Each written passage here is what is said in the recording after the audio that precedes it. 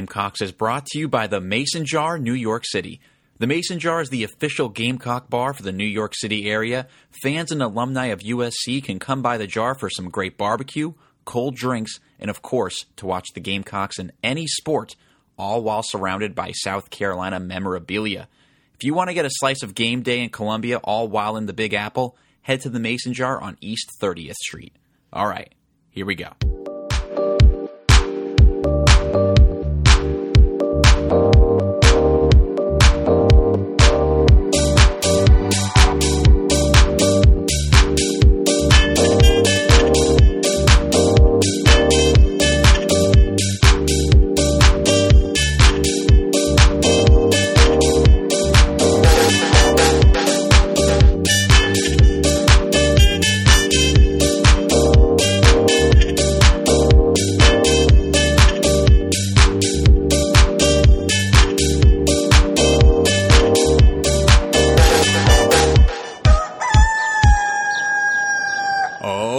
Okay, welcome to episode 202 of Cox Talking Gamecocks, brought to you by the Mason Jar, New York City.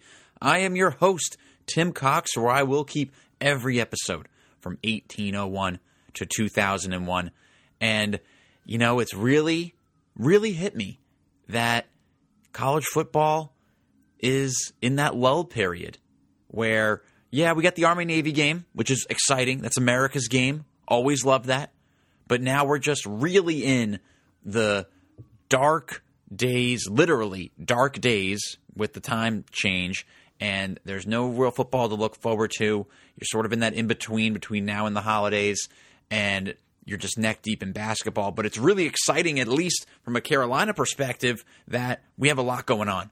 From the basketball perspective, it's a lot of fun. You got action almost, you got action all the time. Couple times a week. We had double barrel on Wednesday night. Going to get into all that. But yeah, point being is just I miss football a little bit.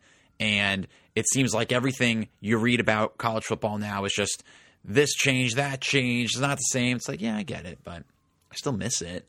But, there was no other sports in action this week. There's actually going to be no sports in action for a few weeks here.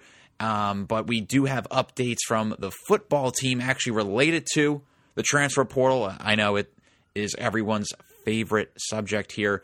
Starting with offensive lineman Grayson Maines. He entered the transfer portal. Really saw limited action after arriving at Carolina, so probably looking for more playing time. And then a surprising one from the week here in Mario Anderson entered the portal. This is an interesting one. And it could be a situation where, he recently signed with an agent, which is commonplace now, where you sign with an agent to handle NIL deals, to basically facilitate them and whatnot. And there's speculation out there on the internet that this is a leverage play, that he signed with the agent. Agent probably said, well, you can go into the portal and try to leverage this to get a large NIL deal. That's just speculation. I don't know. I'm not close to it. I don't know Mario at a personal level at all. But the thinking is that maybe that means that the door is not closed with USC. But I wouldn't hold your breath. I don't think we've seen many examples of guys entering the transfer portal and Shane Beamer taking kindly to that and using that as a leverage play. He'll try to keep guys who are wavering, and he'll do everything he can to retain the talent on his team. But we have not seen, I can't think of any examples really of someone who put their name into the portal and then ultimately ended up coming back. It's been a deal where it's been rumored, a la, Tonka and things like that. But nonetheless, Mario Anderson into the transfer portal, which, leaves a big, big hole in the running back room. And that has to be a top priority in this transfer window, if you will, here. But the big news from the week was actually the announcements from the Garnet Trust of guys who they signed to NIL deals to ensure them staying at South Carolina, which, in my opinion, being able to retain the talent you have is the first battle that you have to win in this war zone that is the transfer portal, right? So I'm going to list off a bunch of guys.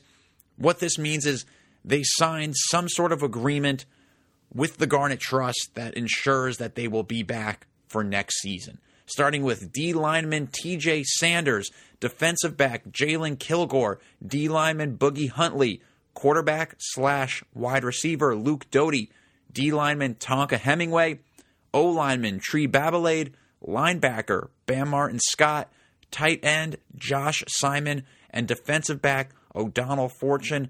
Also, in a separate post, Debo Williams announced he's coming back. So, very exciting to see this core group of guys announce that they are coming back, especially on the defensive side. And, first, I guess let me get ahead of this here. My bad for telling y'all about O'Donnell and Tonka, that they were going to enter the portal. That was being widely reported at the time, but it just goes to show you that I am, in fact, not an insider. And it also shows you how fluid these situations can be. But it also speaks to how much more active the NIL collectives at South Carolina have been compared to this time last year. Last season, it wasn't maybe this huge exodus, but it felt like any time there was a rumor about someone leaving, they were gone. You think of Marshawn Lloyd, who it seemed like things were all good. Next thing you know, he leaves. Jaheim Bell, we all know the deal with him. But a guy like Gilbert Edmond, like someone who doesn't really make a whole lot of sense, like what more are you trying to get? That could be an NIL play. You look at this year, and there are guys on the roster who are good and who would be targeted by other schools and other collectives. Look at a guy like TJ Sanders, a budding star like Jalen Kilgore. A guy like Bam Martin Scott hasn't played a whole ton, came on late at the end of the year last year. He's staying. Josh Simon, he's a force to be reckoned with. He's going to be featured now. You could see another team going after him. So my point is, it's working. And I don't want to get into a philosophical debate about NIL and all that jazz, but the donations that these collectives, particularly the Garnet Trust, are collecting, this is it. It's like a congressman saying, these are your tax dollars at work. This is your donation dollars at work here, retaining this talent, which there was a big donation match going on right now. And part of that match and part of that pledge was, number one, retain the talent on the team. And then from there, you can take it. So again, I'm not in any official or even an unofficial way associated with either collectives, but if it is something you're looking to donate to, it is working. The Garnet Trust, Carolina Rise, they have very comprehensive websites to answer all of your questions. They have one-time donations. They have low-cost monthly donations, but whatever floats your boat, or if it's not your deal, no harm, no foul. But this is very, very exciting news on that front, that again, you have a core of players coming back. And it definitely hurts to lose a guy like Juice, Mitch Jeter, possibly Mario Anderson, but this core group of guys who have experience, they have this experience in Carolina system. They're in the culture that Shane Beamer is building, and they will be able to continue to develop and produce for this team next year. You don't want to be faced with roster turnover year after year, right? Like this huge exodus. So hopefully we're through the worst of guys leaving, and Beamer and his staff can focus on plugging the holes in the roster now with both guys that can produce pretty much from the word go, but also guys who can provide depth and soon develop into the quality players. Some of the guys that we've announced that have left, just even right now, like Grayson Maines, like he didn't play a whole lot. You, of course, want guys like that on your roster for depth and to grow into potential starters one day. But if you're able to replace them with maybe a guy who has similar experience, who fits the mold for what you're trying to do, like that's okay. Or maybe there's a guy who has a little bit of less eligibility left, isn't necessarily expecting to be a starter right away, you can bring that person in to be a quality backup for you, and then maybe next year and the year after that, they're contributing with a lot of plays. So it does offer an opportunity to improve in certain areas, but you don't want to have to do it too much. It's a tightrope. I don't envy these coaches this part of their job. I really don't. It's a lot going on. But also, fun news from the team here. Wide receiver Amarian Brown declared for the NFL draft. He was out of eligibility, I believe, so this was not a shock, but best of luck to AB and at the next level here. Now, turning the attention to basketball here. First, wanted to have a quick serious note. The Gamecock community lost an icon this past week. Gamecock Jesus, a.k.a. Carlton Thompson, sadly passed away. He was a beloved figure in the Gamecock community and was a staple of energy and positivity in Colonial Life Arena, for all the basketball games, and he will be missed. Looking at women's basketball here now, Wednesday night, the ladies cruised past Morgan State, 104-38. I mean, this was a deal that, this game was never really in question, right? I mean, even going into the game, kind of knew how it was going to go. But after a couple of hard-fought games last week, the ladies absolutely rolled in this one. Dawn Staley tinkered with the starting lineup a little bit here, and even so, there's just really too many highlights to count. But a few standouts: Tessa Johnson with 16 points, Malaysia Fulwiley, 14 points and 6 assists, and Tahina Pau with 12 points. Next game for the women is this Sunday afternoon. Big game, 2:30 p.m. against Utah as part of the Hall of Fame Women's Showcase. Utah is currently ranked 11th and is 7-1 on the year. I certainly feel that South Carolina is more battle-tested going into this one. When you look at Utah's schedule, their one loss is the only ranked opponent that they played. So they haven't really been pushed to the limits all that much. They haven't really been tested all that much. And then when you look at it on paper, you can kind of say, well, the only good team you played, you lost to, and you're about to play the best team in the country. So I don't know.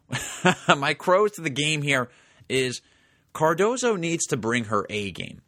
She has been playing really well to start off this season and is our main post player.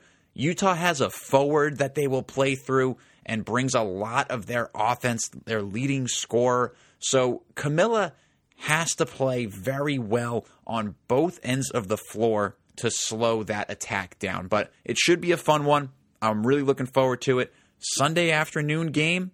Try and catch a W. That's a great way to end your weekend. Put your feet up, relax, watch that, get some football on the other channel, NFL. Oh, that's a nice Sunday right there.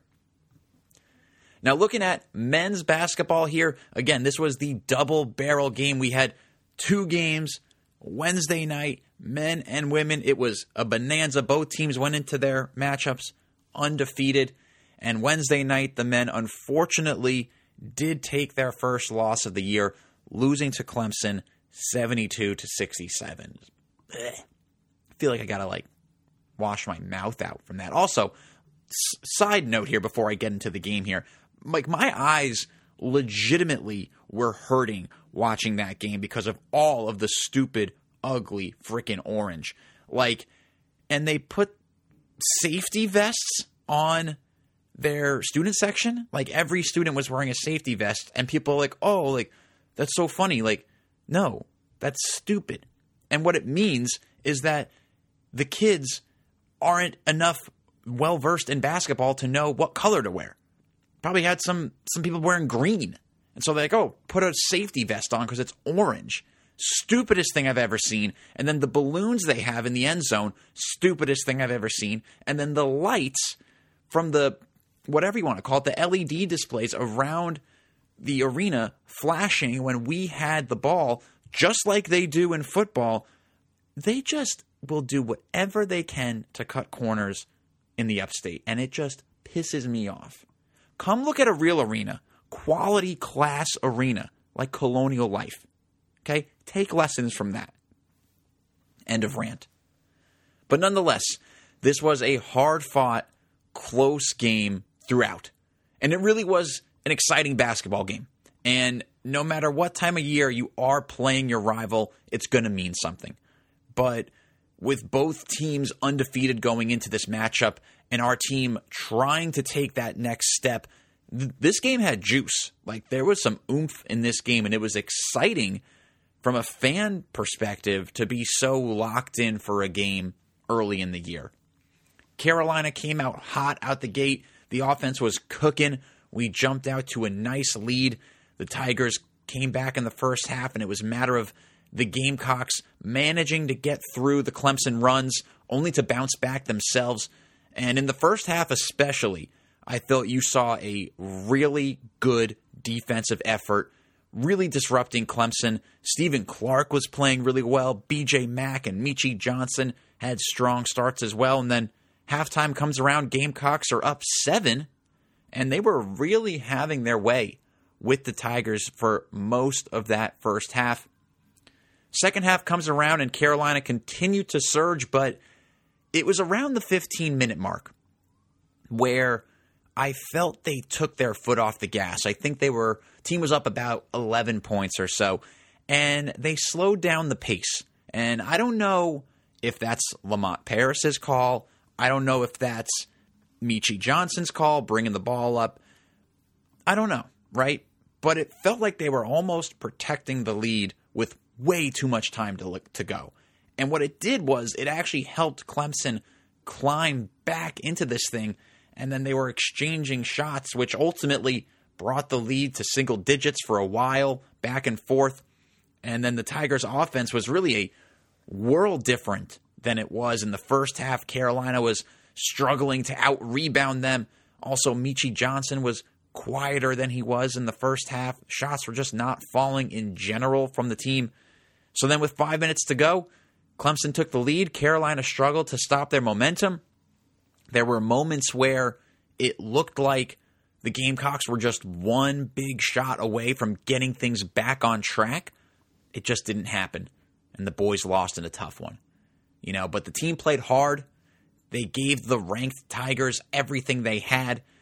And again, it kind of makes you think that if this game was at home, that you might win the game. It did feel like late in the game that made the difference there. Colin Murray-Boyles, he looked good, getting back in action. I can't wait to see him at full strength.